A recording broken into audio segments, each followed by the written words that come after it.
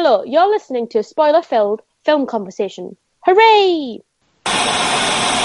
Day of the Beast, day of your life. I'm already annoyed because there is a song called Number of the Beast, but that was the melody from Run to the Hills. I know. And I'm upset. I did it deliberately as well. I'm childish. I didn't think it would definitely annoy you, but I did avoid the obvious. I had made the song that it made me think of.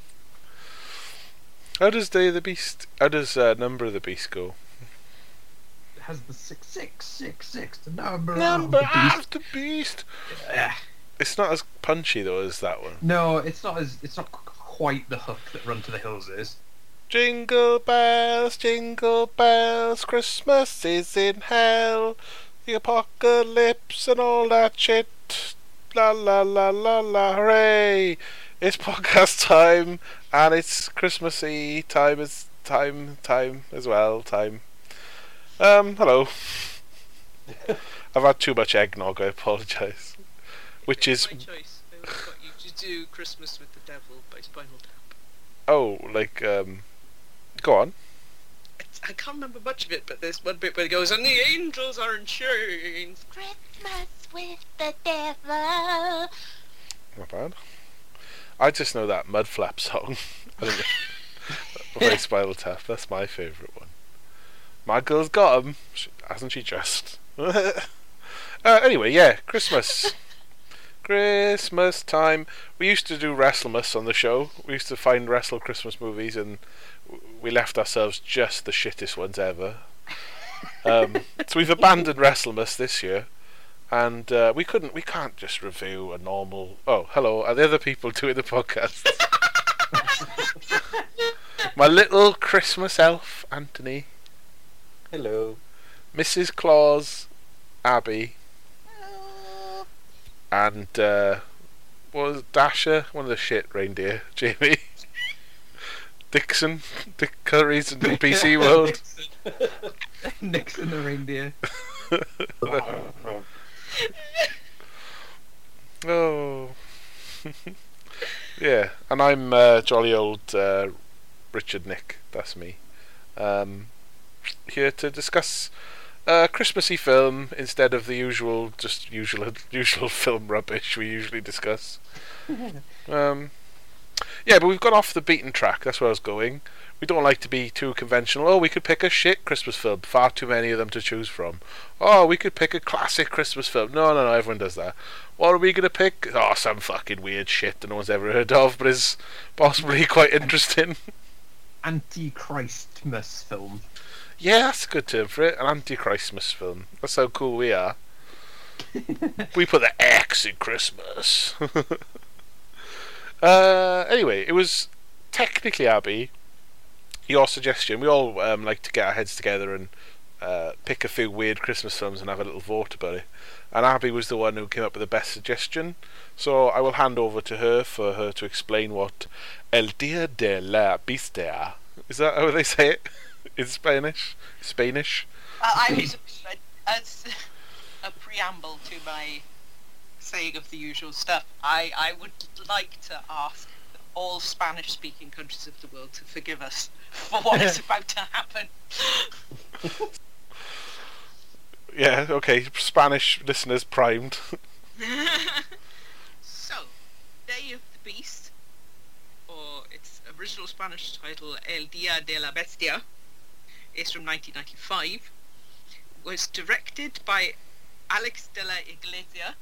It's also written by him along with Jorge Guerra Echevarria, and stars Alex Angulo, Armando de Rasa, Santiago Segura, and Maria Gracia Guginota. The story revolves around a Basque Roman Catholic priest dedicated to committing as many sins as possible, a death metal salesman from Carabanchel, and an Italian host of a TV show on the occult. These go on a literal trip through Christmas-time Madrid to hunt for and prevent the reincarnation of the Antichrist. Which is pretty nice of a Satanist. You think he'd be more up for making Satan do all nasty stuff. I think he was just happy to be out. Just have a friend. Just do anything. Someone take an interest. Yeah, that was the idea, I guess, wasn't it? Abby, you, I think previously have picked a film we've reviewed called Hellbenders. This sounded like a very similar premise to that, a bunch of priests in that have to commit sins for the good of the world, I suppose. So I was sort of thinking it might be a bit Hellbenders-y, and that you would just have a thing for naughty priests. If I'm gonna do Christmas and religious themes, I would much rather do it from the opposite direction. Rude. And I actually did it because I know that you have a thing for priests, and that you would Naughty priests. Make it sound like I'm in cahoots with a paedophile covering up the Catholic Church or something. I'm into like kind of Father Ted or weird priest characters. I wouldn't say I'm overly obsessed with the clergy.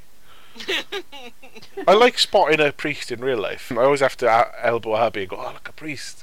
if I see one, What? or a nun or something. They're not fucking wildlife. It's like Where's Wally in it? It's like, oh, there's one. I don't know why. They are wildlife to be studied from a distance. What a. I don't want to get in a conversation with one. I just want to sit with binoculars and look for them. And this is why Make you have a notes. weird thing for priests.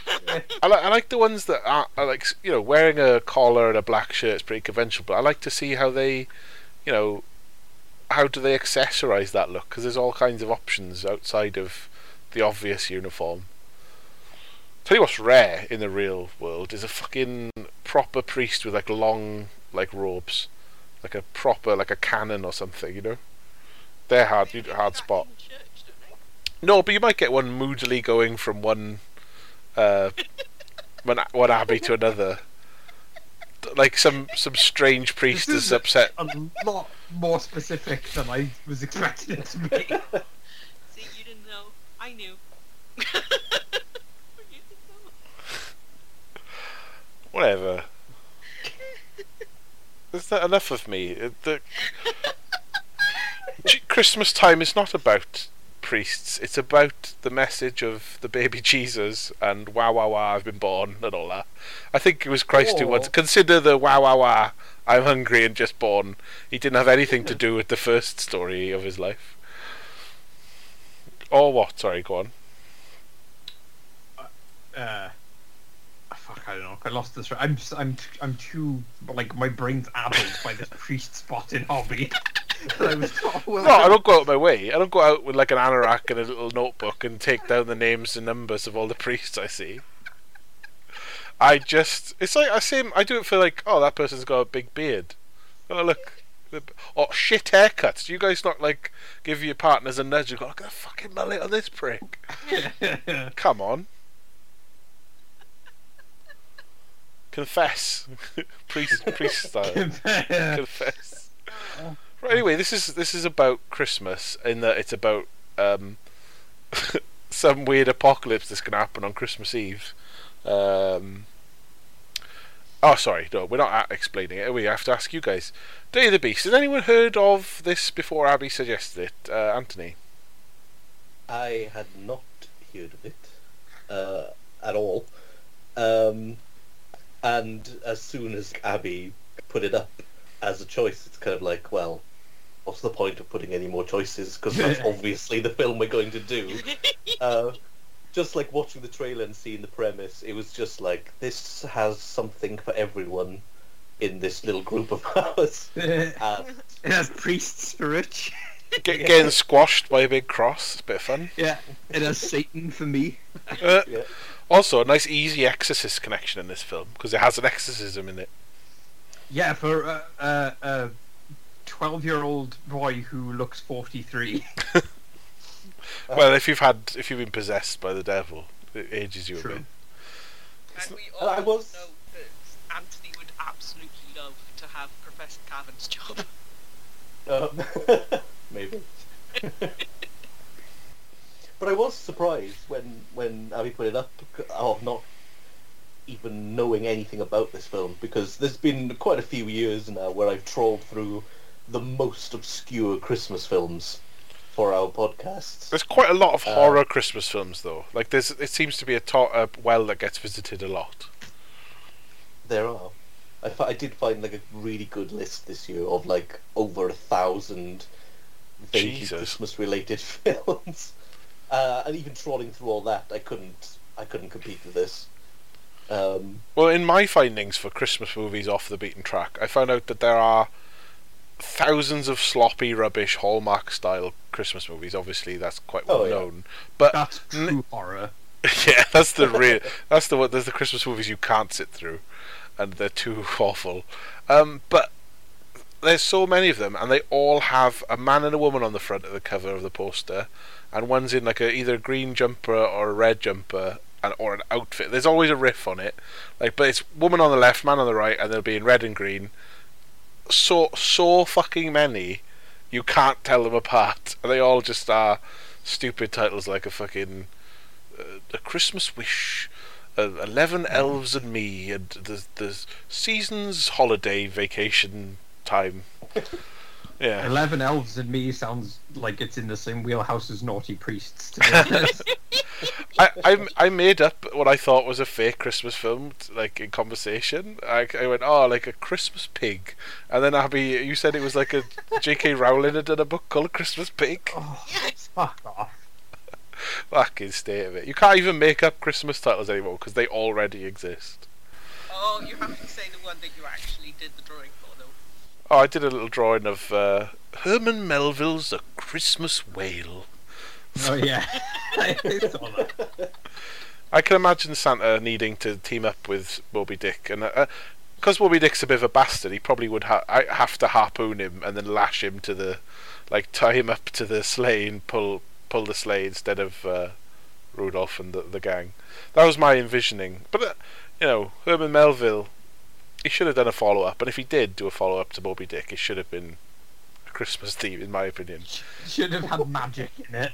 If I could turn back time, or travel in time, better would be easier, I would put a hand on Herman Melville's shoulder and be like, Moby Dick was a good call, right? Good book. We all enjoyed that. But Christmas.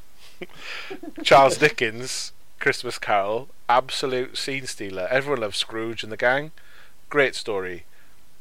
Bloody, who else writes bloody Christmas ones?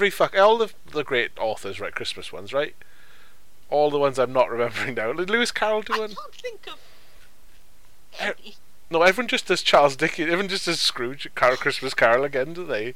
Like, just there you go.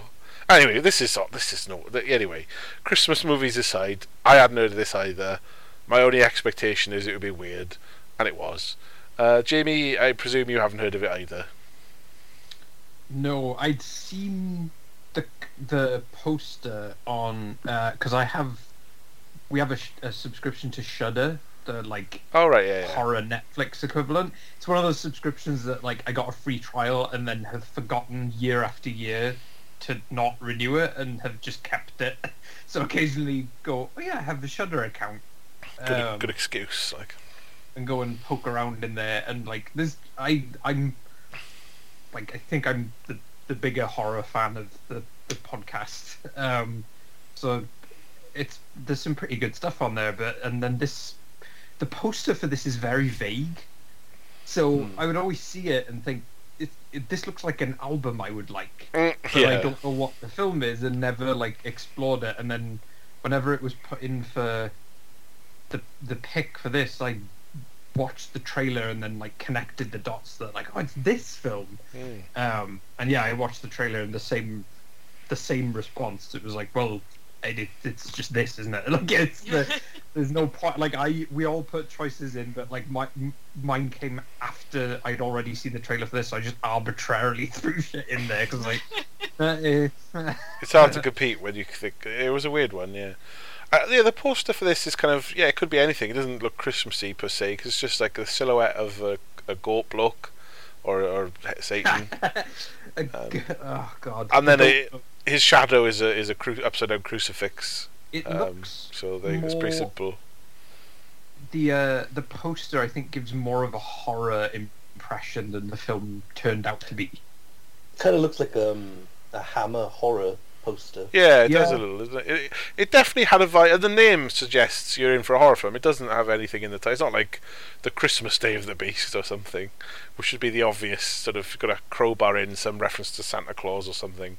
But it is essentially a movie for people who love Satanism stories and have a sense of humour, Okay. right? Not to love Satanism. I mean, it is for people who love Satanism. It's a very light, wry Satanist movie, but it's about people who like the kind of Catholic mythology and demons and hell and the apocalypse.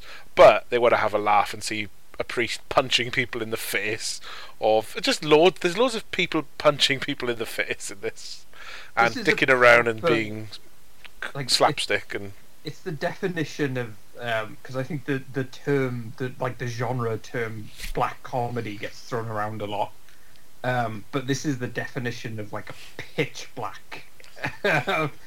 Like it's so light but also so cruel that it's fucking fantastic. Yeah, there's like, oh, there's a naked granddad, ha ha ha. Oh, there's a dead baby. The baby has been shot.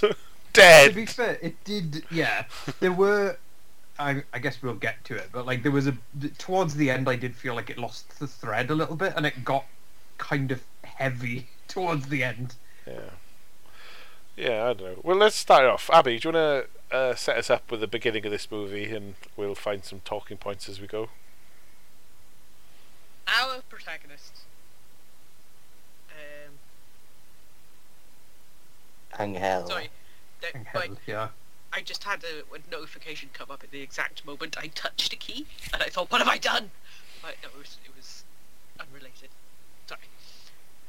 So our protagonist, Father Angel Berardoa, is confessing to his... What's the priest above the priest? Boss. Is this God. colleague? Yes, it goes God, Pope, bishops and canons, regular priests, the plebs, the punters, the marks. His colleague. He was telling him about how he had cracked the code of a particular book and that the apocalypse was nigh and he needed to do some weird shit to work it out. So it's like a Dan Brown film, basically. Kind of. I mean, it's that whole like doing like deep analysis of the Book of Revelation is a really like there's a ton of history. I assumed it was just tracing Latin letters and just looking at them in the mirror and going, "Oh, it reads different backwards." No, that's Dan Brown. That's stupid. But this one brings in like numerology. He's a professor of. He's always, any chance he gets, he's doing little chalkboard explanations as a madman to people. I wanted to know more. I wanted to just sit through his lecture because I love shit like that. I love like just deep to the point of psychotic analysis of things. It was so sweet that he tried to explain it to everyone he met. Yeah. So I think that this is the key to this film, and part of why it does work for the most part is how adorable the main character is. He's so naive and like he's like and such a true believer in what he's doing.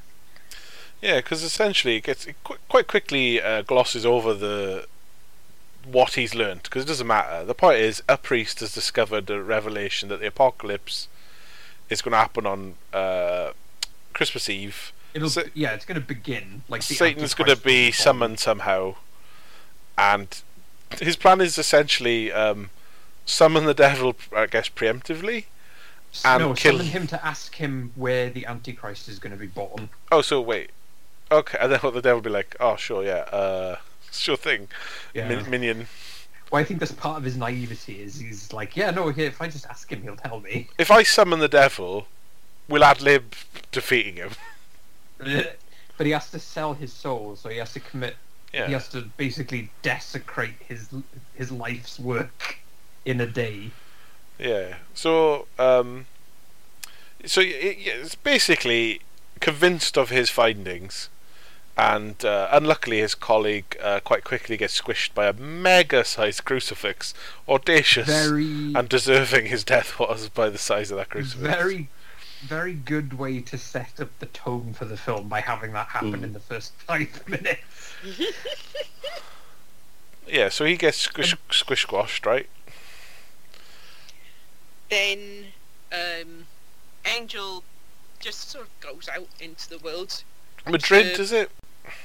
Yes. The streets of Madrid, where he starts sinning with the ultimate goal of being able to make a pact with the devil and find out when the apocalypse is happening and where specifically, so in order to stop it. Yeah, which he's not gonna. He's gonna keep that a secret from Satan. He's not gonna go, "I'm gonna stop you." He's gonna go, "Oh, good. I can't wait." He doesn't know I'm gonna shove him or something. So where is the Antichrist baby being born? Just just like out of interest. Yeah. When are we? I love you. Love your work. Love all the stuff you did down in hell. So this Antichrist, this is exciting. It's like a parody of God and Jesus. That's great. Love it. Upside down. It's like your own thing, but also copying. Great. Whereabouts you thinking? if there was to be an evil innkeeper who was definitely going to help you and not hurt your child, anyway, I guess the time frame on it is such that he can't think much. He can't think too long. He basically gets on a coach and starts like shoving mimes. No, not street statue guys. No, like, what does he do? It's one of those frozen street statue performers. He shoves down some steps and he nicks a suitcase and robs some pricks. He steals from a beggar. He steals from a man who's dying from a car accident. He pushes the mine. He tells the guy probably one of the darkest jokes in the film is in this montage where he tells the dying man that he hopes he burns in hell, and then the guy just fucking dies with that look of panic on his face because a priest just condemned him to hell. Oh, he hopes. Jesus. Yeah. Well, no, maybe not. Well, yeah, it's fucked, man, isn't it? Anthony, you on board for this kind of offensive, awful humour? Oh, absolutely. Yeah. This whole first 5 to 10 minutes got me totally hooked on the film. I think definitely one of my favourite bits is just like the credits montage where he's going around the city and just kind of like calmly attacking people and stealing from them, and it's that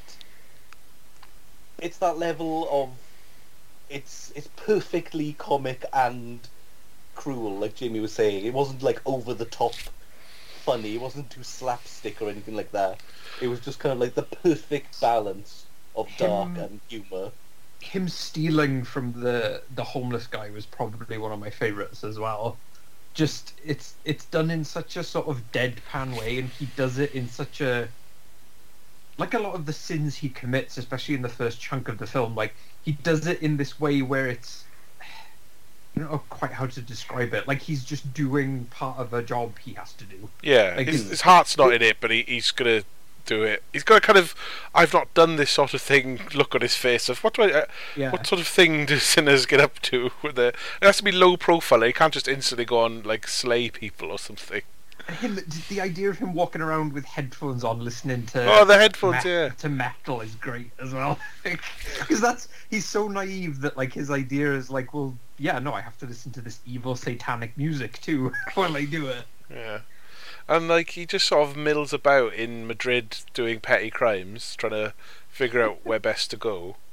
And some of his first, like you say, it's kind of naive of him to think, metal music and maybe a TV occult man, other people to get in touch with. Yeah, the fact that he says a bit later on he's literally never seen TV before. So that pious.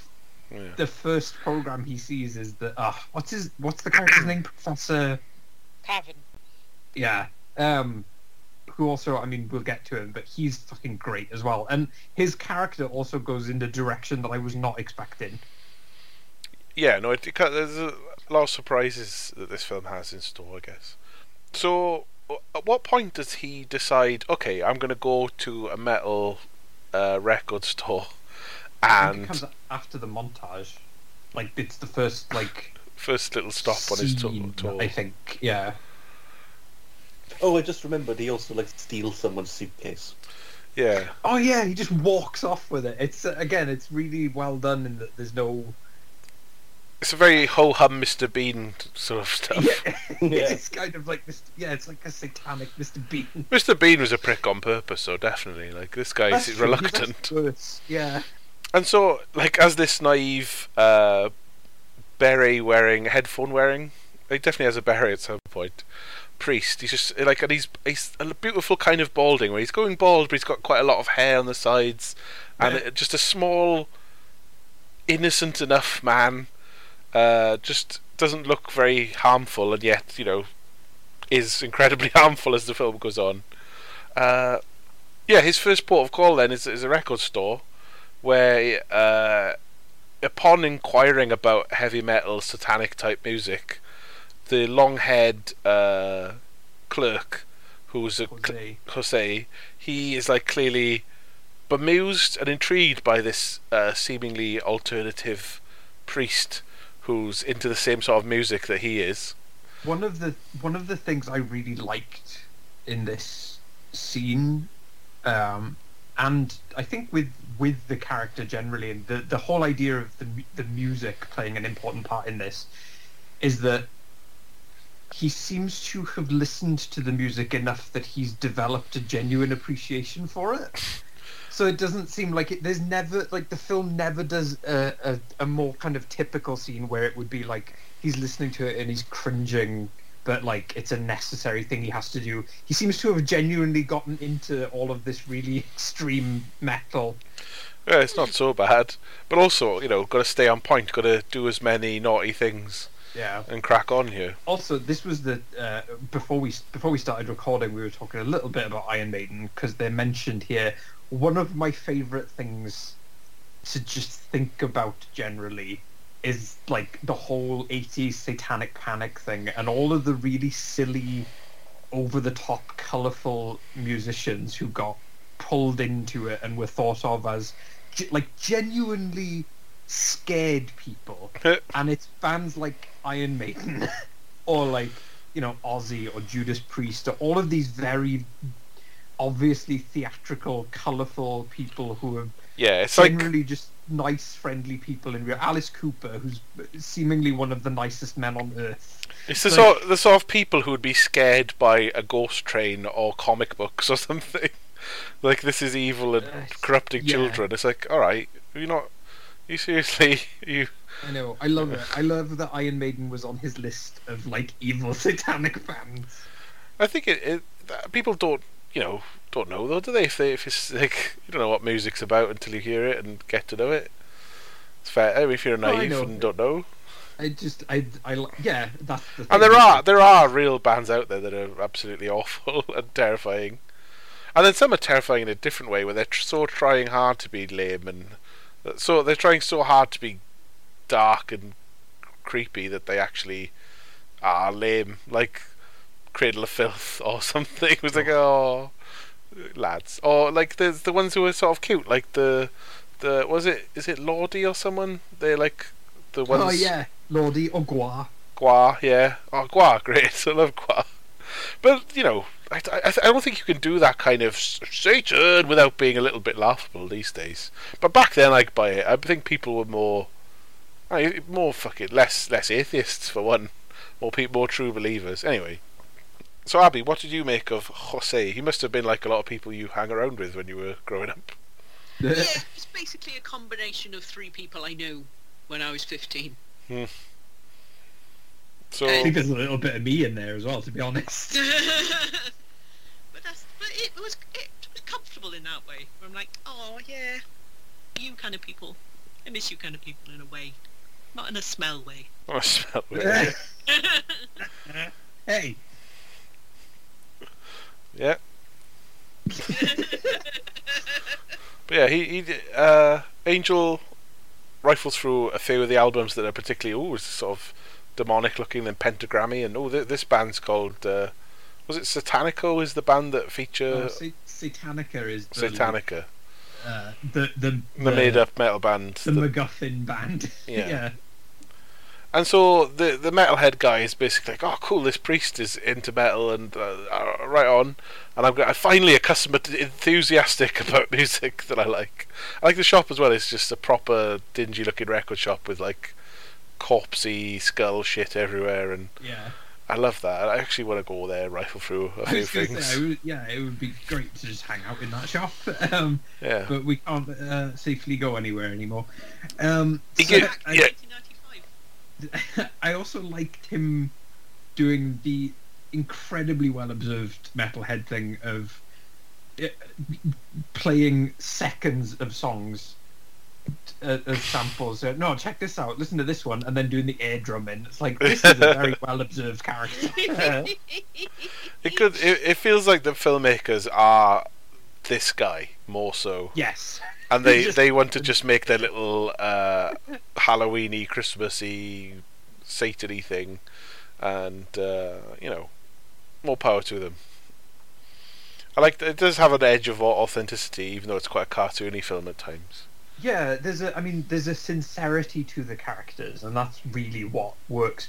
The relationship between Jose and Angel, I guess, and Angel, is like, it is very hard to not get invested in their relationship. And it's born organically. I mean, to some extent, there's no real reason for Jose to keep pursuing and helping the priest, because he's just a customer who came in. But I guess the key is, I suppose, the priest is looking for somewhere to stay, and that comes up, and then he's trying to give him the flyer for the Satanist band, and so he writes on the back of the flyer the address of like his sister's shitty motel or hotel, right? Yeah.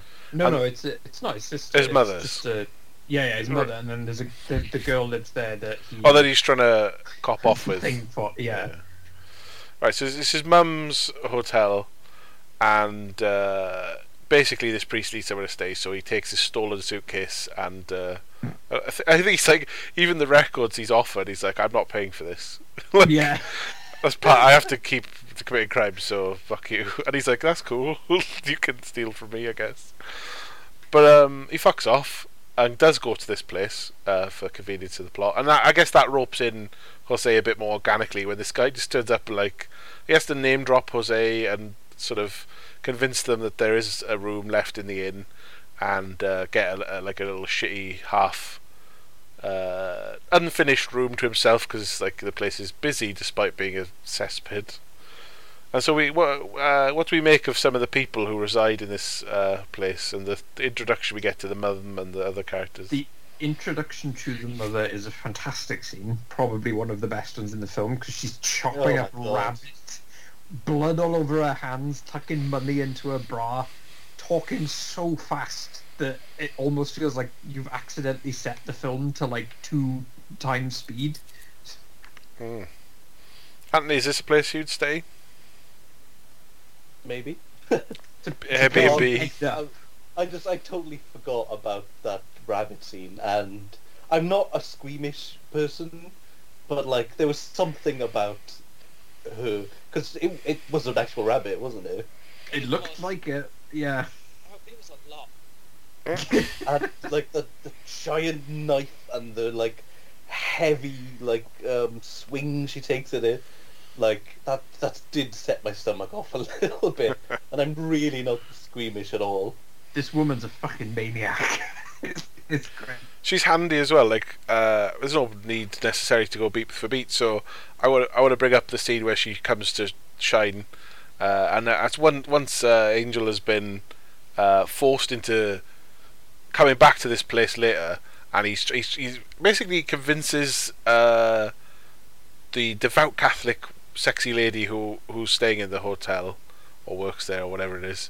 She is a virgin, conveniently, because he needs virgin's blood, and so Angel has to fucking knock her out or convince her or try and get it quickly, because his time is of the essence, and so he sort of knocks her out and kidnaps her after a bunch of awkward tea poisoning or something, or attempts to Coffee, yeah. yeah, right. So, and then when he's dealing with her sort of knocked out body, he's trying to sneak past this woman, and of course he gets caught eventually while he's trying to draw blood from her, right, like a fucking maniac priest vampire or something.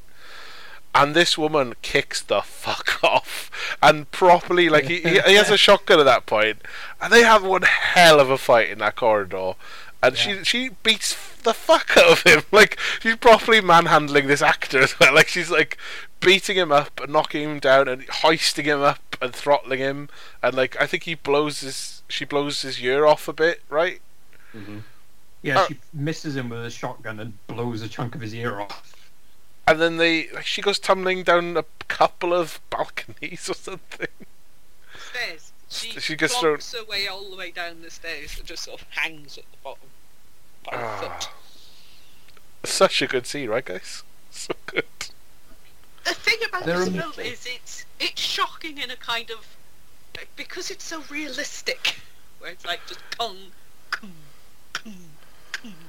It's got an almost Coen Brothers sort of approach to, like, very like grounded, brutal, but also funny violence. Like, and because this angel guy is so innocent seeming, even though we've seen him be a dickhead, and he's not doing it, he's not maliciously, I'll get you.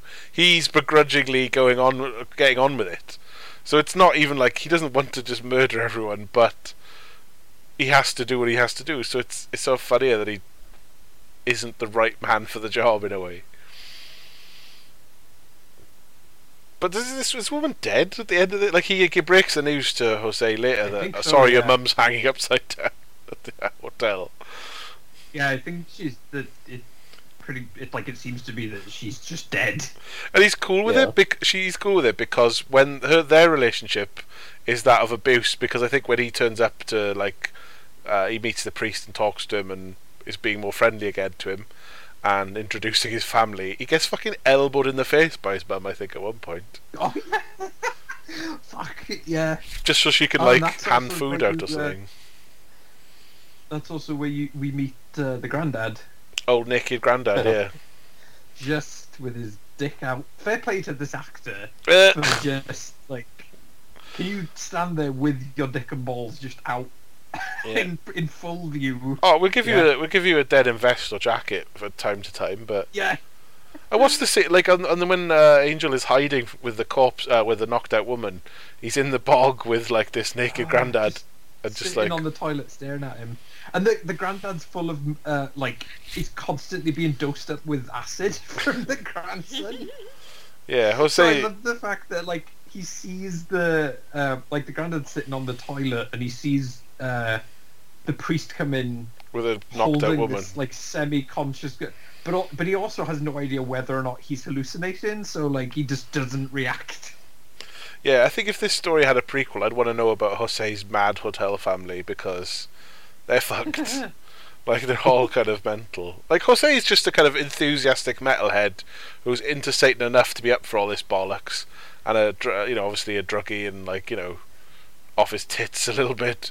But he's enthused about chaos, and he's got a priest that wants to draw pentagrams and unleash the Antichrist. How long does it take for the priest to because he basically explains to everyone what he's doing if they need to know or would like to know. And so when does he tell Jose, this is why I'm doing it? Because he's got him as a helper after a while, right?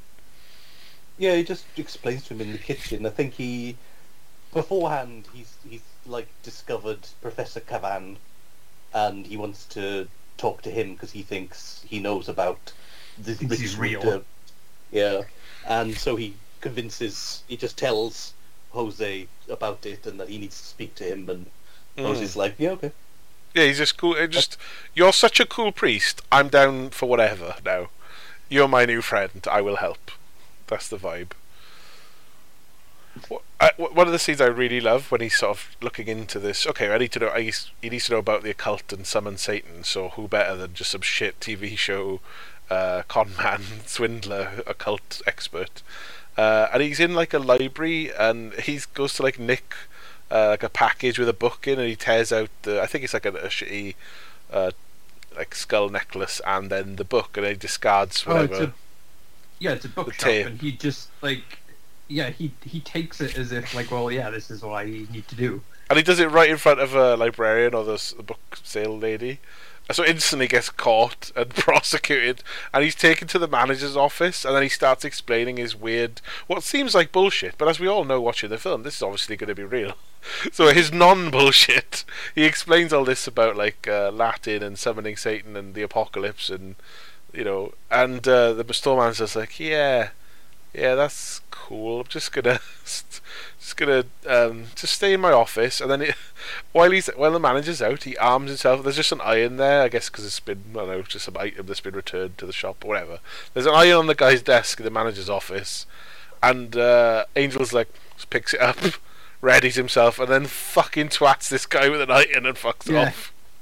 It's like, yeah, that's one way to get out of a sticky situation, I guess. Abby, is this one of the things that swayed you into really liking this as a comedy? Like the vibe of the problem-solving aspect of, if you've got a satanic summoning problem, this is the way to go about it? Or do you think it's a bit stupid and childish? Well, it was kind of a double thing for me, where I liked what he was doing, but it also had Leahy energy from Trailer Park Boys. Officer Leahy, yeah. Well, he's not drunk, but No, but it's like that older gentleman doing stuff you wouldn't expect of an older gentleman. A man with a certain kind of uniform you'd expect to be more rational and reasonable, actually being a maniac and causing problems, yeah. But yeah, I was really funny, because he was so... This is the only thing I've ever seen where with the best of intentions, someone has been an absolute maniac.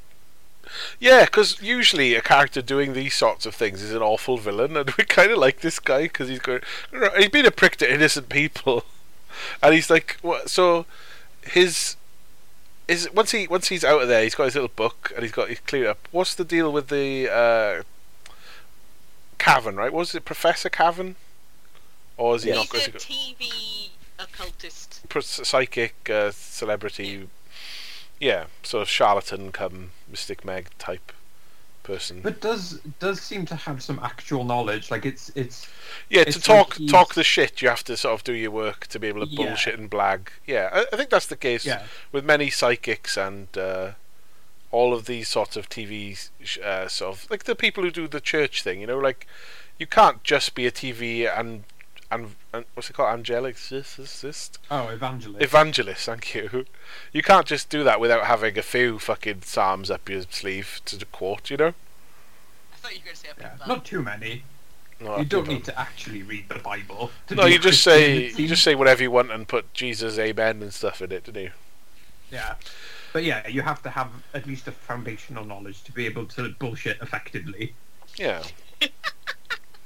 So it's this this guy is on the TV from time to time, and what I found particularly weird, right, is so this guy starts off as just a bit of a douchebag TV celeb, and he leaves the studio, does he? And then he just it's that weird scene where he goes to the convenience store. So this is one of the things that I was going to bring it up at some point, and this is the kind of scene that really brings it to the fore. Is the actual villains of the film, who we only see occasionally in the background causing havoc, but it's a gang of guys going around murdering homeless people and then spray painting "Clean Up Madrid," and they're all well dressed, they're weirdly dapper, and it's not like teenagers up to no good, is it? Like you'd expect. Yeah, the stuff whenever you read summaries or whatever about the film, they're referred to as Nazis in a few of them.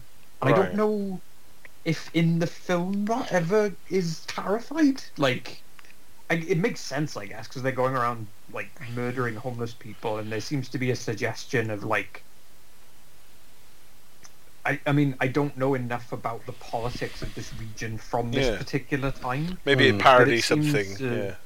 Yeah, it seems to be about homelessness, and maybe there's a migrant or immigration subtext. It just feels like, what if Nigel Farage was in a gang where he actually goes round and puts foreigners in the bin and burns them or something.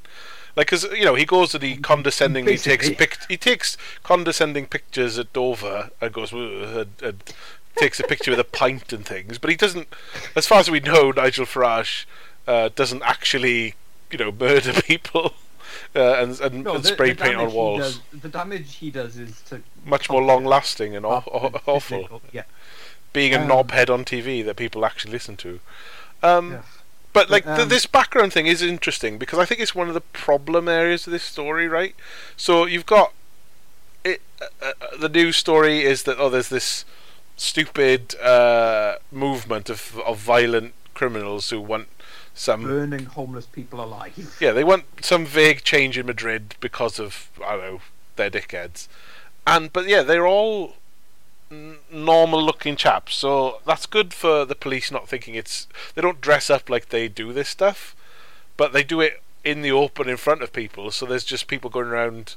It feels like it's a cultural revolution thing, but then later on in the film it turns out it's actually Satan and his followers or something. Without having full context, I think the idea is that this is mid-90s, and the conclusion happens at an actual location that's what's it called, the Gateway to Europe. Sounds like a shit concert. This is U2 Gateway to Europe. But I think this is at the start of the push towards that idea of Eurocentrism and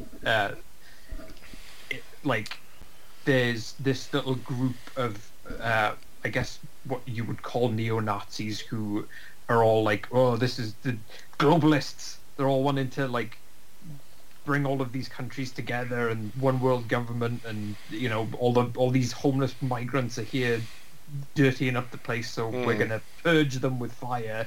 That seems to be bubbling under the surface, but the point is what it leads to is a fantastic scene that demonstrates how completely in their own worlds all three of the main characters are, because they literally just witness a murder and do nothing, including getting champagne from a fridge that has had someone's head put through it, and leaving money on the counter for a dead cashier and saying, I'll just leave the money here, okay, and walking off. It was just, for me, that's the weird thing, is so this guy later turns out to be more of a hero than he is, because it's some TV prick, and he's a sociopath to a fault, where he doesn't care about victims of things. He's obviously a con man, so he doesn't care about people generally. Honestly, I think he doesn't. I don't even think he sees it. Are you joking? It's glass and broken blood and corpses everywhere. Yeah, but he's off in his own fucking world. You thought, Anthony, how did you read this? Is this guy doesn't care, or he doesn't notice because he's arrogant or whatever? I think I read it more like you, Rich, that they were setting him up as much more of a evil guy than he turned out to be. But yeah, I think Jamie's right. It's one of those scenes where there's obviously some sort of wider subtext and theme going on that I'm not quite, not being from Spain in the 90s, I'm not quite sure what it's parodying or whatever. What it's satirizing or anything like that, but it's definitely there, and it's quite a few. Now and again, some of the scenes are about that, and not necessarily about what's going on in the story. Because and they seem a little out of place. Yeah. I think generally that what we like is the characters it's focused on, the protagonists, Angel and Jose, and then later on this guy, Cavan. We get into their story, and then we're like, oh, this is a shit. So when it gets to actually summoning Satan, and the reveal is these stupid, middle-aged looking boring blokes who've been burning tramps and stuff, and being dickheads. They dressed vaguely like Del Boy from Only Fools and Horses, which I couldn't get past. They just look like blokes who are into trains and politics and stuff, but they are mean and hurt people and malicious. But so is one of them is Satan, and the other, I or is think it one of so. Satan's minions, This or is- what's the idea this is- here? This is one of the things that did kind of confuse me about the film, and I mentioned at some point earlier about it losing the thread towards the end. I think there's some suggestion, because they all they bust into Professor Cavan's house, they hold him hostage, they do a ritual, and they all drop acid together. So whether or not the actual Satan stuff is happening or not, I Once don't they've know taken if- drugs, there's an ambiguity as to what they're seeing, if it's Kind- real or not, you think? It kind of, Mm. but the film doesn't necessarily lean on that too heavily, so No. it seems like it's all real. Yeah. But there's also is it because if it is all real, then I'm not sure why things play out the way they do, because it just seems odd. Yeah. I Well, don't really- let's come back, because there's lots of interesting things to talk about in the interim. Come back to because the conclusion of the film is worth talking about, because I think it's one of the things that lets down quite a good journey.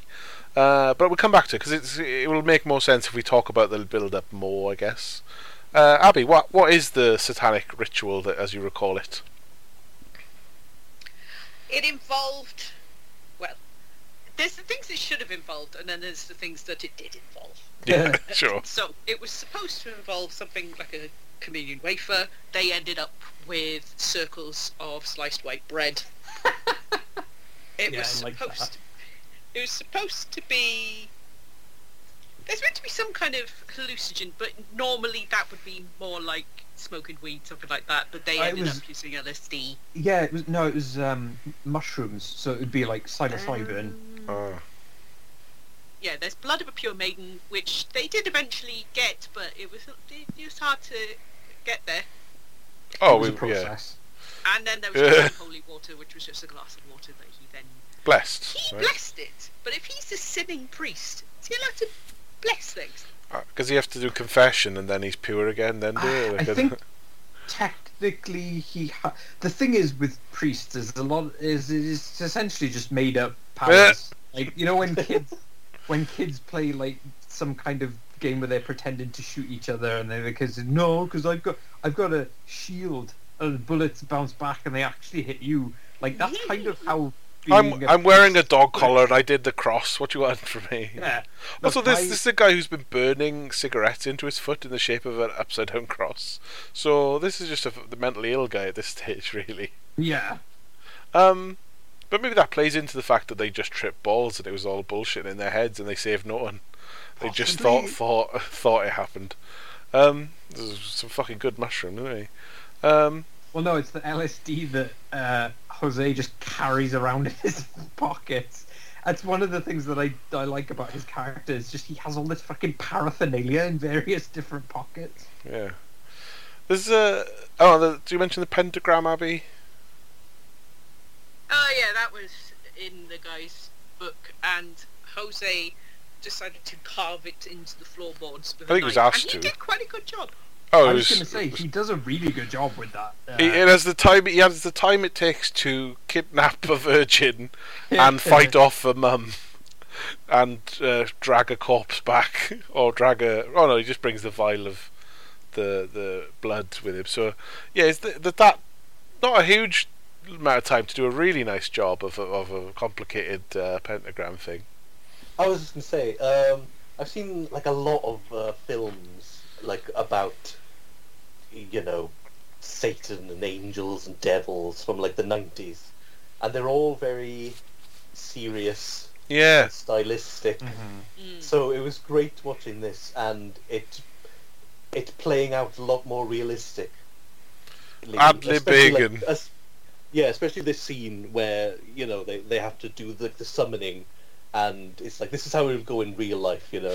It's we don't have any communion wafers, bread. It's just bread. We just use bread and then LSD, and then try to get the virgin blood. And I liked the whole thing of that. It's how do you actually do that? yeah. It was like watching a Taskmaster challenge happen. And then there was the point where his girlfriend or wife turns up, Oh God, the stressful chase through the. Yeah. Another little moment of comedy that I enjoyed was him pulling her up the stairs and her head thumping on each step Yeah. to the point where someone came out to see what the noise was.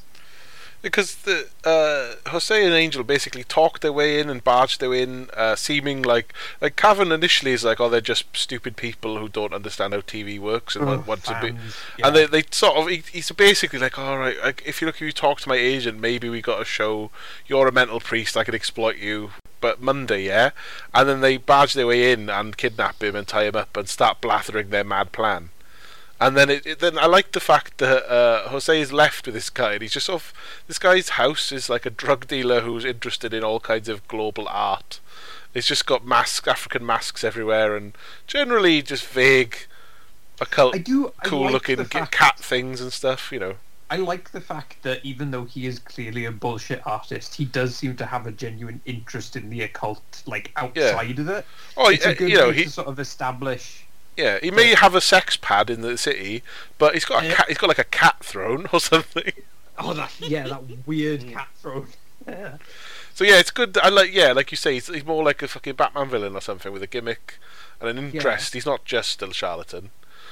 But he has got a floozy lady who's coming round. Well, it's a bit mean, but you know, like he's got like a sexy woman who's going to be there to be jeopardy and in problems. And as you said, there is a nice bit of fucked comedy where the priest chases him out and she basically knocks herself up running away in terror on the stairs, and then is incapacitated for a bit.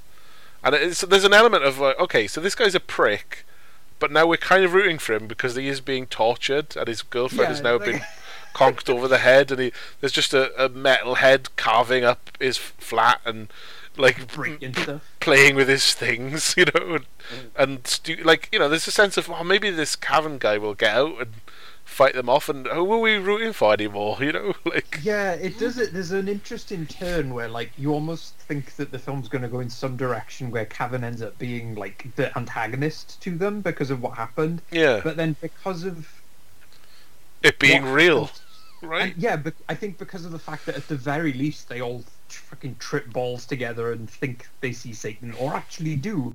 They form a bond, and like actually all three of them start working together. Yeah, Even after Jose nearly gets them all killed on the very stressful Schweppes sign scene. I know, Wait, it's a just weird before that, sponsorship.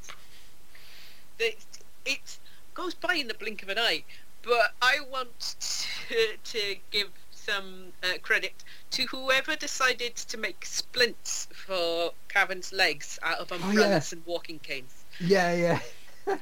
Yeah, The- some good makeshift medical aid. One of the bits I like is when they're all together. They got the virgin blood by hook or by crook. They're going to do this. They got the pentagram, the setup. They take the wafers and they do the. Oh, the priest drinking the like watery blood mixture. But they do. They get like they say the gobbledygook Latin summoning of promise. Like, they do the bargain with Satan. And there's an element of, oh, should I put on my metal tape? And the guy's like, yeah. fucking, if you want, why would that have anything to do with anything? And there's an amateur, like, there's like, Cavan is looking at him like, these dickheads, what is going to happen after this? Like, when this does nothing, what are we actually going to do? Because this is fucking stupid. I did like that moment of like nothing happened, and him basically being like, "Yeah, of course nothing fucking happened." Yeah, you fucking idiots. And then we get greeted with a bit like, what's that? Is it The Witch or something? There's like a horror film where Satan is a black goat that stands up really weirdly. Yeah, Black Phillip, the goat in Witch, The right? Witch. Yeah, It's called Black Phillip. he's a black goat. Some fucking silly. Phillip? Look, that film is fucking fantastic, and I will not hear a word said against it. Yeah, We'll do a fucking episode on it if we have to. There's a goat. That goat's fucked, dude. Don't mess around with Black Phillip. Really horrible. Okay, it's just, of all the names to pick. He's black in colour. Some It's Satan like one of thing those in it. creepy old English, or like oldie English rhymes. Because at one point the kids are like dancing around chanting his name, and it's fucking it's creepy as hell. I mean, that film has a woman breastfeeding a crow, so Classic. But back to this goat. So this, like Black Phillip, is the goat comes in upright, stands upright, and what's he say to them? Like, don't fuck around or something? No, the message. There's like they burn a message, and then they find the message. Oh yeah. They burn something, and they find the words that say like this isn't a game. But Yeah. The goats just looked genuinely furious, and then afterwards, in the ashes of what they'd done, it says, "This is not a game." Yeah. What's weird about this goat? I think we see the goat early on in the film as just a background shot, and then towards the end, with the I guess we'll say white supremacist dickheads, he's jumping up on some bale of hay, and there's very much a vibe of, yeah, we couldn't get the goat to perform any better, so the goat is just there, right? The goat is part. There. It doesn't look like it's a satanic demon or nothing. Like it's not. What's that fucking one from the? We did a different review of like a Satan worshipping circle thing with a goat in it. What was that called? The Bahamut or something? Oh, Baphomet. Baphomet. Yeah. From The Devil Rides Out, right? We were watching. Mm. So, but they didn't have any. The goat did not look intimidated at the end of the film. It just looked like we put the hay here, so it was almost looked like it wandered onto the set. Yeah. But, you know, a scary upright goat, cool. We needed some payoff, because it's been a long time without anything actually horrific. Other than the horrific violence, there's been no supernatural stuff till then. Well, I reined Jamie in just then when he was going to talk about that bit off the billboard Oh. before that. Yeah. And it's Well, Jose, who's particularly high out of the three, is just like, I could throw myself off. I'm going to throw myself off. Yeah. He just pulls the other two with him. And Just- I'm just like, this is why are you doing this? There's no need for this. Just people with a phobia of heights must have been on the edge of their... Well, let's not say on the edge of anything. It made my hands very sweaty watching it, even though there is, and that there is, if you wanted to sort of nitpick it, I mean, this film doesn't seem like it had a particularly huge budget, No. so obviously special effects weren't like a priority.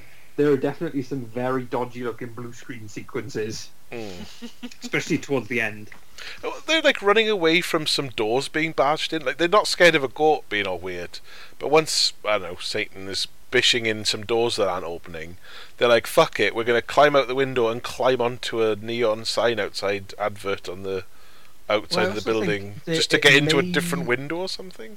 And I don't know if it necessarily is made clear enough, but I think the idea is because they're on acid at this point, they're like, oh god, it's Satan, he's knocking the door in, but it may also have been the police with a Oh, the raid. battering ram, because as like once they're out, Don't they come in afterwards though? They all pile in to try and They go arrest through the maniac who's been killing people. Or It's Yeah. intercut in an ambiguous way. all right. yeah, I think it could have maybe been paced a little bit better. Like there's a little bit of a drop there in like what's happening, so it Yeah. kind of doesn't make it, because there is that great moment when they come in through the window and that little kid's like, Santa's here, and it's just these three fucking weird guys. Yeah, it's like that ain't Santa. And then the Jose gets to punch. No, yeah, Jose punches like the dad or the mum or someone in Yeah. the face.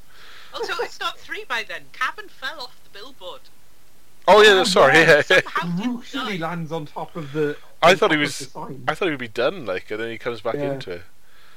Andy, is this a deal breaker for you? The slightly ropier quality, the cheaper vibes, does it ruin it or does it enhance the silliness for you? No, it never ruins it for me. I mean, like, special effects should be secondary to story and characters and action and stuff like that. So, whilst, there's a bit of dodgy green screen, I suppose. Like, it doesn't happen too often. Like Jamie said, there's a bit at the end and this bit. But mostly everything that's happening seems practical effects. And pretty much this is the only way to have done this scene, is with green screen. Oh yeah, like it's very ambitious considering how kind of small the film seems. Well, I say small, but there's actually a lot of big kind of crowd scenes that are fairly hectic, especially the murder of the three wise men that happens. Now, That was insane. I know. I was not. I mean, the one that gets clearly shot on camera is also a man in brown face. It just looks like. Oh yeah. Well, Oh dear.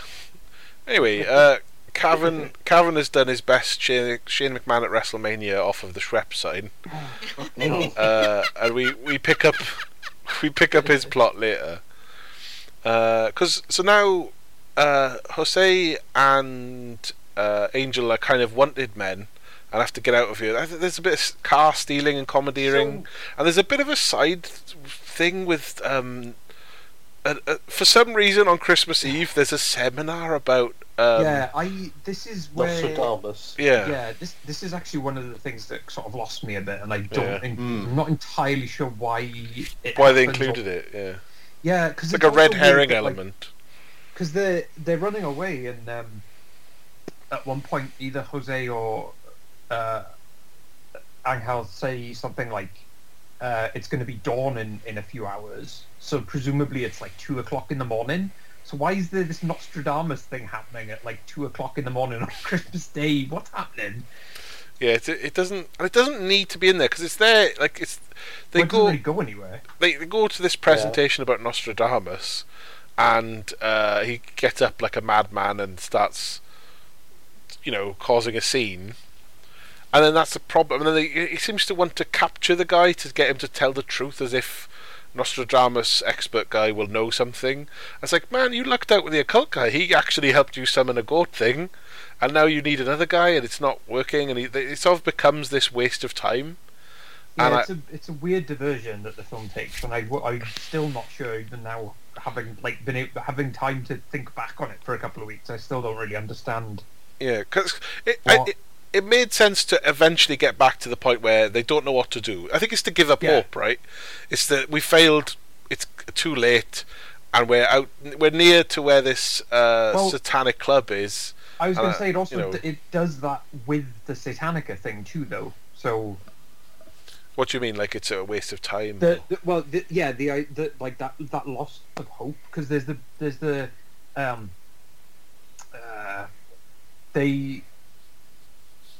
they stop at like a bus stop or something because they've lost the car. They don't know where they don't know what to do next, and Jose goes to get them a car, and that's when the priest witnesses one of the murders of a homeless guy by the gang. Yeah. Sorry. Just as an aside, a moment. I also quite like that the reality of Jose waiting for the priest to go somewhere earlier in the film has to stay with his car because parking attendants will come, and you go, you definitely can't park in Madrid. Movies always have it so you can park right outside where you're going. It's like, fucker, it is Christmas Eve in Madrid, you ain't parking anywhere. So I like that they included the fact it's an actual ball ache to get a car to stay anywhere in Madrid. That's a good idea. Sorry, but we're back at the bus stop, tramp burning Satan club. Yeah, he sees one of the murders happen, and the homeless guy is wearing a Satanica t-shirt. Yeah. So that leads him to finding the club. It's I don't know. It's a weirdly protracted way of getting to something that was set up really early in the film. Yeah, I think we were destined to come back here because it was set up, but also it is mainly for him to wander in, not get anywhere, get bullied. Why does he get beaten up? Just because they're jerks? Because he's a priest. This priest has turned out, and to be fair, at least in my experience of being beaten up in metal clubs, gigs and metalheads and all that kind of stuff. If a priest walked into a metal gig and just hung around, seemingly not causing any trouble, most of the people there would react the same way Jose did when he wandered into the record shop. They'd be like, this priest is fucking cool. He's just here to enjoy Satanica and is apparently a fan. That's as long as he doesn't hand out pamphlets about exactly. Yeah, it'd be cool, isn't it? But they're like, nah, we're gonna beat him up, smash his head into a urinal, and then beat him up. And then And then they give him his beret back. They plonk his beret on his knocked out corpse. So, and I think it could have done, like, I would have liked it if it had been trimmed up here so that they got to this point quicker, because him going into this club thinking that, oh, this is it, this is where I need to be for, you know, the whatever it is I'm trying to do at this point, and then being beaten up and basically thrown out, that's the point where it's like, it's hopeless. You know, why am I even doing this? And which is what happens. Like, that is what this scene is. So it just seems there's this weird little padding section just before it with all the Nostradamus stuff that I still don't quite understand. Yeah.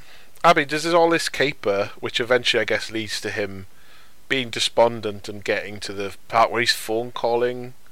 I did like him talking to him on the TV. The TV I thought show. That was cool. Yeah, Abby, did you feel that this was worthwhile build-up, or, you know, if you don't want to talk, if you think we've covered it, maybe talk about the next bit. It's up to you. No, I really did like the way he very quickly became aware of all of the mad shit he'd been doing and thought to himself, I've gone mad. It's about time, because he's been pretty determined until then. He should have a setback, I agree with that much. I think it's just important that he acknowledged it. And even though it's real, you do need to check yourself every now and again when you're doing the kind of stuff he's doing. And you're not, And you're not dealing with Satan right now, so maybe it is. Maybe you only saw an upright goat, you think, right? Like, you haven't actually met a hoofed demon yet.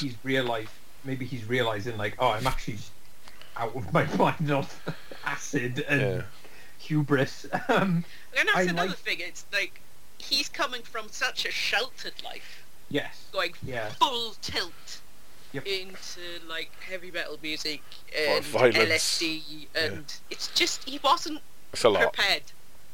Yeah. But what is the deal? So, Cavan is put in an ambulance, but he kind of dusts himself off to some extent, and manically goes. Now. Yeah, he believes, and he wants to go to the studio to do like a confessional. Yeah. He wants to do some kind of TV show, and he has to convince and slap around all of his producers and browbeat them into putting him live on air on Christmas Eve and interrupt the schedule. But as all good producers realise, if you've got a fucking madman celebrity ready to rant about some satanic bullshit, the end of the world, then you're like, maybe we should put this on. This would be fucking ratings gold, right? Anthony, did you like the weird TV bit here? I did. Again, like another one of my favourite parts of the movie. I like that his character got to the point where he had to go on to national TV to kind of tell everyone that Antichrist is being born right now, and and like it was his only way of kind of like finding the guys again. Yeah. If he's got that tool, why not use it? Yeah. I like. And just like the general imagery of him being on the TV and them in the phone box kind of thing. Yeah, having an argument like that. Yeah. I don't quite know how to put it like in numbers, but they chose the exact right distance between the TV in the window and the phone booth for it to look natural. Yeah, because it's awkward, because there's the TV shop which is playing the show, and so Jose and the priest getting themselves together notice this, and then he has to put coins in the phone booth, and then Jose has to get the priest away from like the edge of the street to go and talk on the phone, so there's a bit of a hold while they sort the call out, and an element of tension as well to it. I enjoyed this role reversal as well. The fact that Cavan is a character. Like that's not even his name. That's the character's name he plays on TV, and is that like he's the phony, and now we've switched so that like the priest is doubting all of this stuff and whether it's real, and Cavan is like, no, fuck it, all this. We TV desperately, doing. Like you were right, and he also has figured out something in terms of like where this is going to happen, because he's noticed the signatures that he's collected in the like the occult book that he put together, and it's the little the two little lines which like I thought some weird umlauts or something.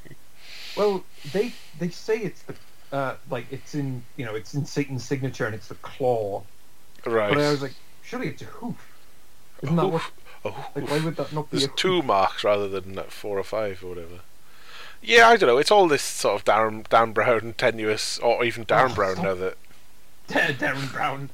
this Oh, Darren no, Brown don't figure. say Dan Brown. It's better than that. All right. Jesus. Well, most things are. But like it's just some silly conspiracy potential. Well, it's not a conspiracy, is it? They legitimately picks up on the correct clue and Yeah, susses out. But it's like the the mark or the com- symbol of Satan. it's is- the comedy version of the Ninth Gate. Sure, yeah. Although Ninth Gate at times felt like the comedy version of. All right, let's itself. not get into this again. But yeah, Cavan is the one who puts together where it's going to be, because that's the same shape as the two. So there's some building, the twin towers that look like quotation marks. Is that an actual building in Madrid, or are they just? Yeah, no, that's real. Okay. So it was a bit. I mean, it's tenuous, but I think that's part of the fun of this kind of story. You have the thing, the place, and it's like, what was what was the symbolic Like, relevance? coincidences and- Like, so the Well, mark. it's- Go on. There's two things. There's the fact that like a church is designed in the shape of the cross, and then he talks about how the idea of like the devil wants to essentially invert Mirror everything. that God did, does. right. So it's taking the two pieces of what makes the cross and like God, arranging Satan it in is such an emo, isn't he? Like fucking loser. Just get your own thing. Little copycat. Pardon, Abby? I said little copycat bitch. That's what I said. Yeah, you hear that, Satan? I like the fact that they do it like this and not with an inverted cross, because that's one of those things that's the inverted cross isn't It's too obvious. like kind of thing. well, it's not a satanic thing. It's one of the. I believe I might be wrong. I think it was one of the disciples who requested to be crucified upside down That's weird. because he wasn't like he didn't want to be crucified in the same way as Christ because he was like Why not be crucified? Not worthy. But- Well, I don't think they were offered like the choice. Oh yeah, no. The The Romans had a little catalogue of ways to be slowly murdered. Yeah. But I don't know. It's something like that. Anyway, for whatever reason. Can I have my cross in periwinkle blue, please? I don't want to mimic Jesus exactly.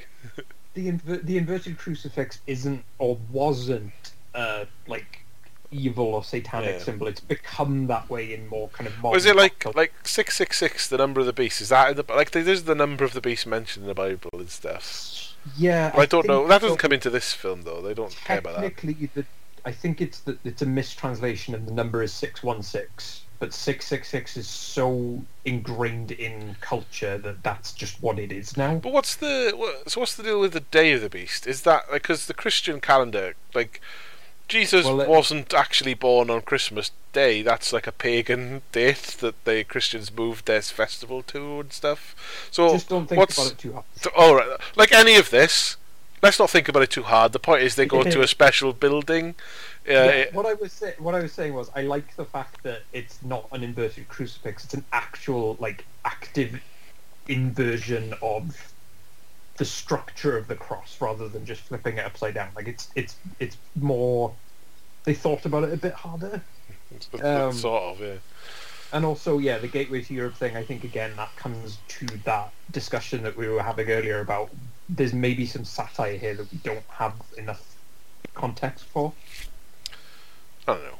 The point is they're at a special place at the end of the movie like Ghostbusters and we're going to have a showdown with a monster. Yes, it is like Ivo Shandor's tower in Ghostbusters. Yeah. Certainly, what happens here in the exciting climax? Could you fill us in a bit? Yeah, so they're looking around because like they know like this is the place where Looking for a child or something, right? yeah this is the place where the Antichrist will be born. So they do discover like two homeless people underneath some rubbish. With the sleeping baby. with the baby crying. You kind of don't see it. Kind of nativity-esque Um, vibes, but Satan-y, I guess. And then, literally, like, out of nowhere, like, this Nazi group who we've been seeing throughout just kind of turn up and... Some blokes who murder look the homeless like... people. Some blokes who just look like they like snooker turn up and kill a baby. They do look Yeah. like snooker I players. don't understand why they did that. This is a weird... Yeah, this- Okay, I'm really confused by this, because if you look at the Wikipedia plot summary, which is the best source for anything, Yeah. it says here, the gang beats Cavan badly, but Angel gets hold of the gun, shoots and kills the gang, which was also killing a baby who is the Antichrist. No, that doesn't Which is happen. what... But, like, that's not... It, That's is not the that's baby not the right. Antichrist? Like, No, the baby is killed in like the malicious. It doesn't make Yeah, sense. they- Go on, they- do you have something? You have any thoughts? Are you just confused by it or what? Because I don't get it either. I understand that, like, in the priest's narrative, this would be the Antichrist who has just been born underneath the symbol of Satan. Oh, they're Hang pretty on, much maybe saying that- maybe it's like the mirror thing with I'll say the nativity. Christ is born, so if Satan's to be summoned, an innocent child must be killed, and that'll bring forth the Antichrist. Maybe Okay, No, no, no, Oh. the child is the Antichrist. but it's just I don't shot think off. it is, Kind though. of, it's shot in a kind of Because, yeah. arbitrary. Yeah, But that's there's the whole no... thing. The whole thing is that the Antichrist is being born on that day, and it's a newborn baby. Yeah, But why are they killing it? yeah. That's the thing. That's the thing that I don't. I do get why There should be a from baby. Yeah, evil from a, perspective. filmmaking standpoint, Yeah, it's horrific because and hilarious. you Am I can't- right, guys? In this comedy. because if you got to this point and you had Angel do it, It'd be like- messed up, right? You can't have the pretty have the fucking hero. messed up, even though that's kind of what he's setting out to do. But to take it away from him and give it to these other people, it kind of makes the whole thing kind of pointless. Or it sort of makes it actually- confusing. Anyway, I guess it does. Now that I think Anthony's kind of right though, that because there's this idea that he, like Angel, has been doing all of this stuff in order to prevent the birth of the Antichrist. And like, if you choose to look at it as it's literally true and they were right, this gang that's been murdering homeless people just happens to turn up and do it regardless, like it would have happened anyway. So all of this shit that he's been doing is just like kind of been a waste of time, which would also play into the idea that like the devil has been like mocking him this mocking entire him. time. Yeah. This Although you Go on. could argue that it's an interpretation thing, whereas the child wasn't the actual Antichrist. Yeah, but it was just this a- gang, or like their philosophy is the start of like the Armageddon for society, I suppose, yeah. and that's what Yeah. they're preventing. That's true, and But this is- that's actually not. And then because killing the gang effectively does stop that, or at least Well, delay it or whatever, you know. Well, this is another problem, is that it's quite underwhelming an ending.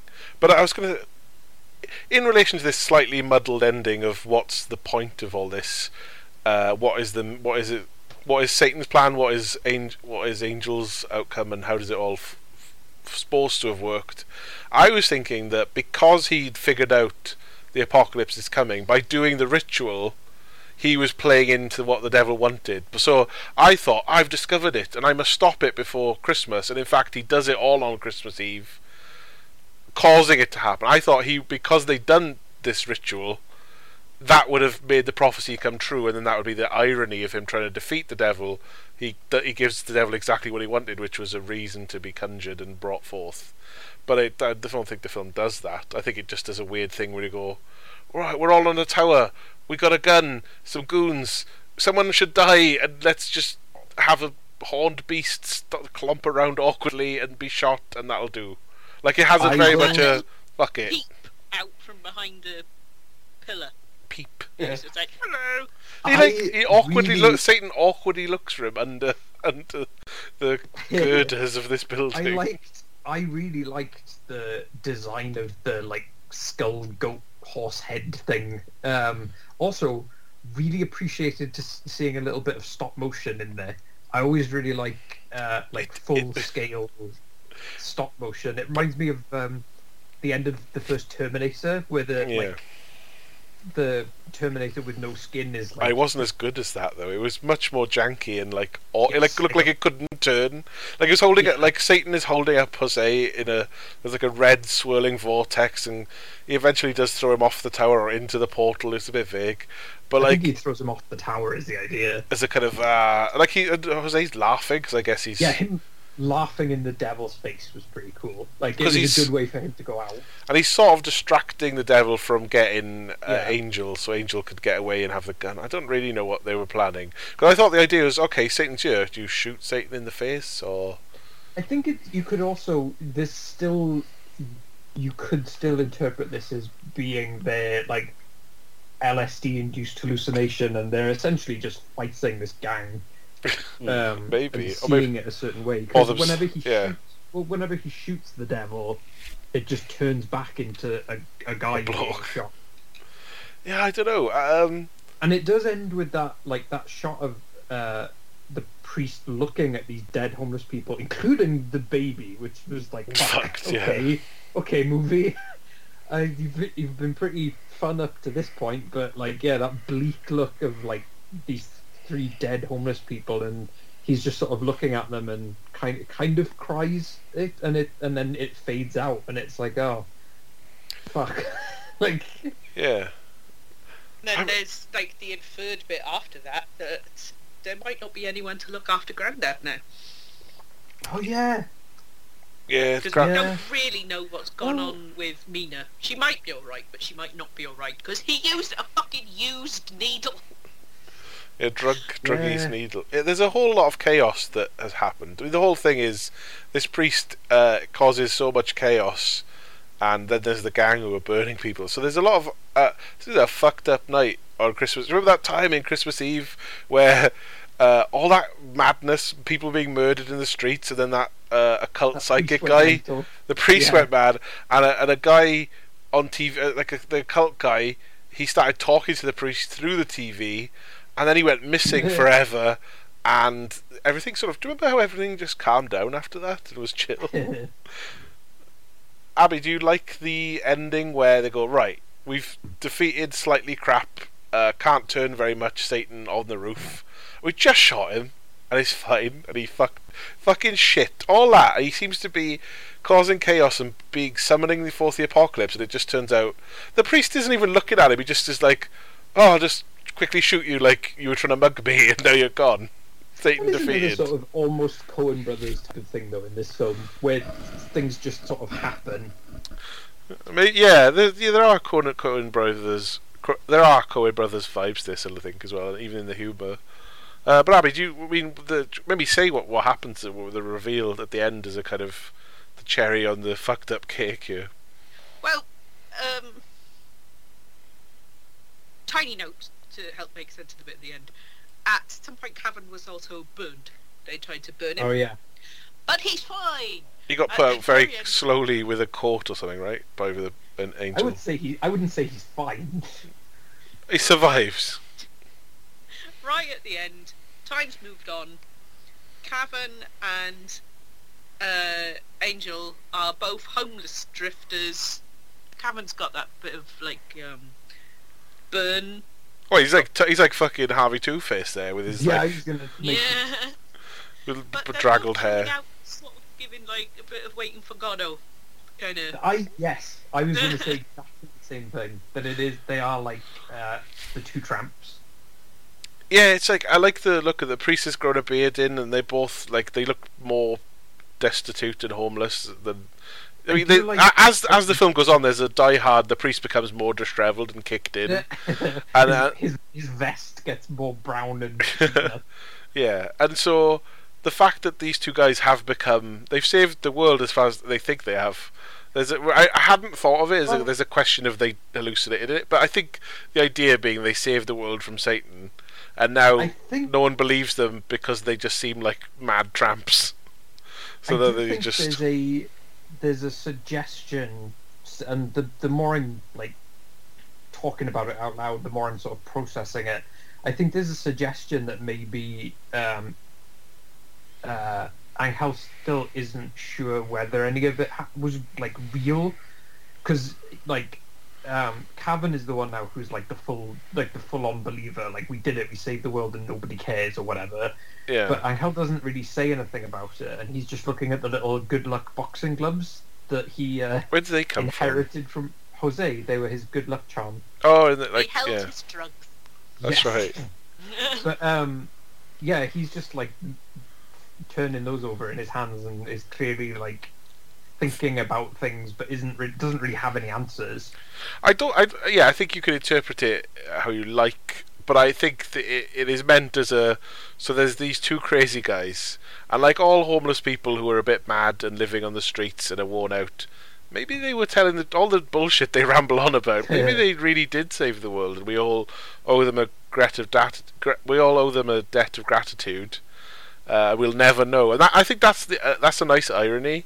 Is that if you had to do a lot of evil to save the world and were a bit of a prick and hurt people, you shouldn't get to have your ticker tape parade and everyone knows that you're the next hero. Like, you shouldn't become a Christ-like figure, or you shouldn't get the reward. You should be a bit punished for having done it that way. You know.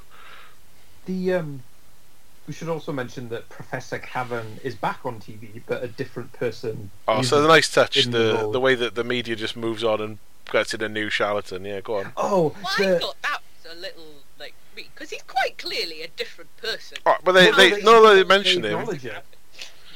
They acknowledge the original guy, and then they say, you know, this round of applause is for you, and there's like a split second of applause, and then he puts his hand up to stop it and moves on with the show. Yeah, because Cavan is saying, like, he's wording back, he's saying back the stuff that the new guy, like, oh yeah, he's like gonna kind of like, oh fucking, is that all? This guy's a fucking phony. Yeah, this prick, like, he's not pleased with that he's been replaced with some shiny gold suit prick.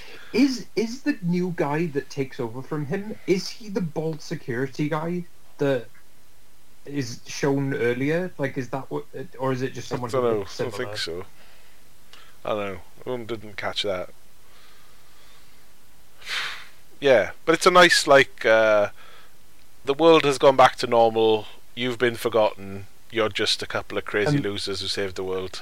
An amazingly European ending for a Yeah. like cynical, bleak, funny, Yeah. a kind of anti-comedy. I think it's fitting as well that Jose is one of the three that dies, because he started this off as like actually I'm just into Satanism, and he was a druggie, and he wasn't really a nice guy per se, and he's not doing it for a good reason other than he's up for it. So like the other two are more redeemable, but yet deserve the justice of not really being recognised for their... Jose had to die because him being a homeless tramp with nothing to live for was how he was. Prospect. Just how he was. Yeah, I know. Just go back to living with his grandpa. The grandpa might know more than... No, he doesn't know the truth, though. He just saw a priest act crazy. Anyway, any other bits and bobs that we've glossed over or worth mentioning, or things that might need to be said? Anthony, do you have any other further thoughts, or...? I can't think of any bits we didn't mention, personally. Did it work for you, though? Does this, like, all the things that we criticise, are they not get in the way of it being good, right? Oh, no. I mean, I really enjoyed the film, and I'm just kind of, like, impressed how it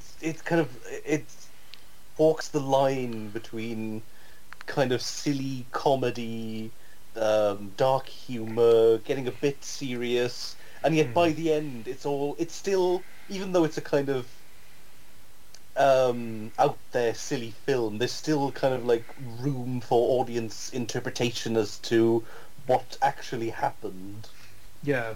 which I which I wasn't expecting when I was like first coming into it. You know There's what I mean? a surprising amount of pathos to it by Yeah. the end as well. Like, it's starting off with a priest getting just squished is like, oh, I see. It isn't quite that all the way through, because the violence is comic but also awful as well. It never is quite in one place where you know how to take it. I think if you've got a sick sense of humour, it's hilarious, no question. And I think you might be a bit like, this is fucked, this film. But they're so likeable. The three main characters, to say, it really is carried by the three leads. Like, all three of them are great, and like, and the journey they go through wins you round. And Yeah. it's only a little bit let down by how slightly ropey the Satan stuff is, because like, this doesn't quite come together. It's a little cheap around the edges and a bit weird. But like, I think for the most part, it's hilariously violent and silly and fun, and it pokes fun and it's just the right kind of silly romp that's mad and unexpected. I think that's it as well. Is it's surprising. You're not guessing where this is fucking going. Yeah, it definitely. There were times where I thought I was You able got to yeah. second guess it, and then No. it would just do this fucking handbrake turn and tell me to fuck off. Yeah. Abby, yourself, was this a hit? Yeah, I was so glad I took a punt on this. Because all I had to go on was the trailer, but as soon as I saw it, I was like, oh, no, we've got to do this. Yeah, the trailer doesn't really feature Jose either, so you don't even know what you're in store for with him. This weird family. I liked its energy from the beginning, and while it did falter occasionally, overall, I let it slide, and I really enjoyed this. Especially given how shit Christmas films usually are. Fuck. It's a low bar. Yeah, this Die Hard and Gremlins. That's all you need, really. Home Alone, that's a classic, and what else is a fucking good? Because there's so many shit Christmas films, Yeah. it's surprising how many good. There's quite a lot of good ones, but they're There are- so outweighed by shit ones. It's unbelievable. Like the ratios, they need to tip the scales back the other way, and this is a good start. I think this weird Spanish horror comedy. Anyway, Jamie, did you have any last thoughts? I think it's. I don't know. I think we're all on the same. On the same worn, leathery human skin bound page of the book of this. Like it's in terms of like the plot, it sort of gets a bit wobbly in the last chunk, and it could have been like, if it was a little bit tighter, it would almost be perfect. Yeah. But there's so much going on, and like there's such a, like, this can be a weird word to choose maybe, but it's such a charming film. It is. in It is a so. way. Like it's delightful, even though it's horrendously like violent, and it really does hinge on those three performances. Like this, the three leads are so well cast, and they have really good chemistry together as well, which is like, it's not just their individual performances that are good, but like they play off each other really well. Yeah. I think it's got the same sort of Jack Black type vibe of, yeah, we love metal and Satanism and all that, but in a fun way.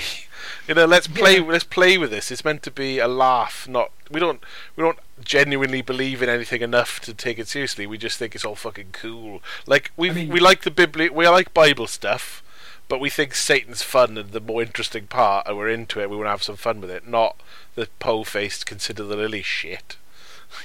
Yeah, I mean the depending on the type of Satanist you're talking about, that kind of yeah. What it really should be. Not that, your like, fucking school shooter prick Satanists. Like, fuck them. They boring losers. But like actual like metal people who are into throwing up the devil horns, but it's more about tattoos and having a laugh than doing evil endlessly. No, yeah, like I don't know. This was not on my radar. Yeah. And apparently there was like the director. I think it was the director had okayed doing like a Western remake of it, but it just never ended up happening. But like, you don't really need it. You can just watch this one and read the fucking subtitles and not be a fucking dickhead about foreign films. I could see this having a crossover with what was that Russian one like about vampires and stuff? What we do in the Night shadows. Watch. Not What We Do in the Shadows. What Night Watch. Day Watch, and Night Watch. Which one's which? Night They Watch want- is the Night Watch first is one. the first one. Yeah, that's the one we did a review for. Because they have that mad-capped, like, fucking mad shit's happening. I could mix in a bit of women who turn into owls for the like a follow-up. The next day of the beast. I'm not gonna fire us off on a tangent, but I didn't like Night Watch very much. After No. lots of people recommended it to me, I just. Oh, well, we didn't love it. I'm surprised you even gave it the time of fucking day. I don't even remember. Whose suggestion was it? Mine. Well done. We found the lead actor compelling. I still like it. I barely remember it. I like this more. I think I think it's the weird foreign comedy dark energy of it was what put me in mind of it. Anyway, let's all thank Santa for dumping a wonderful present in our laps. Thank you. You're welcome. Hail Santa. Ho ho ho! Indeed, hail Santa. That's very good, very droll. I don't think I can top that. Hail Santa, yes, very good. Catch us next time for a hopefully less blasphemous episode. TTFN. Bye.